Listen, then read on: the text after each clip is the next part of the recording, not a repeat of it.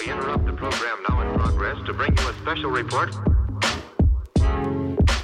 Here are the highlights this morning's news. From the WPGU News Desk, here's today's headlines on WPGU 1071, Champaign's Alternative. From WPGU News, I'm Husna Hosseini. It's Thursday, November 10th, 2022.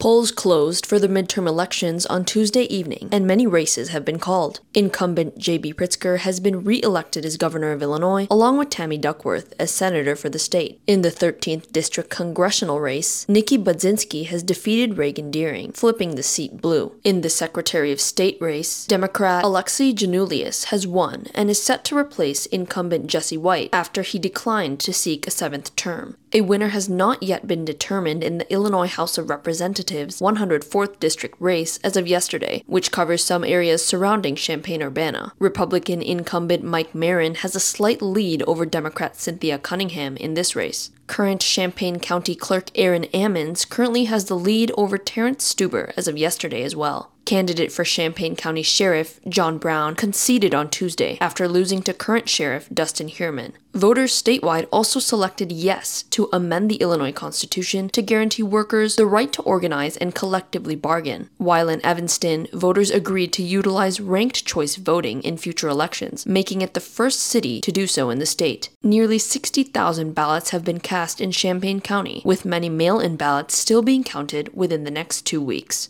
After Monday's lockdown of Urbana middle and high schools due to shooting threats, both schools were placed on soft lockdown after receiving another call yesterday. Urbana police will continue to guard the building throughout the school day. UPD and the FBI will also keep investigating the calls, which came from unknown individuals. Classes will continue throughout the day with a heavy police presence inside and outside the schools. Threats were also made to other central Illinois high schools, including Pana High School, Taylorville High School, North Mac High School, and Georgetown Ridge Farm High School.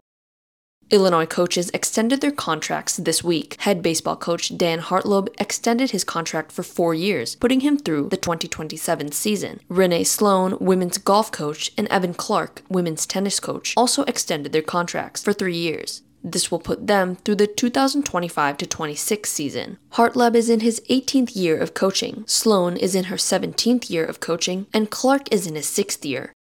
Contributing reporting for this newscast was provided by Tara Mobasher, Josie Alameda, and Daniel Villarreal. Our regional editor is Josie Alameda, our sports editor is Tara Mobasher, and our political editor is Avery Bowen.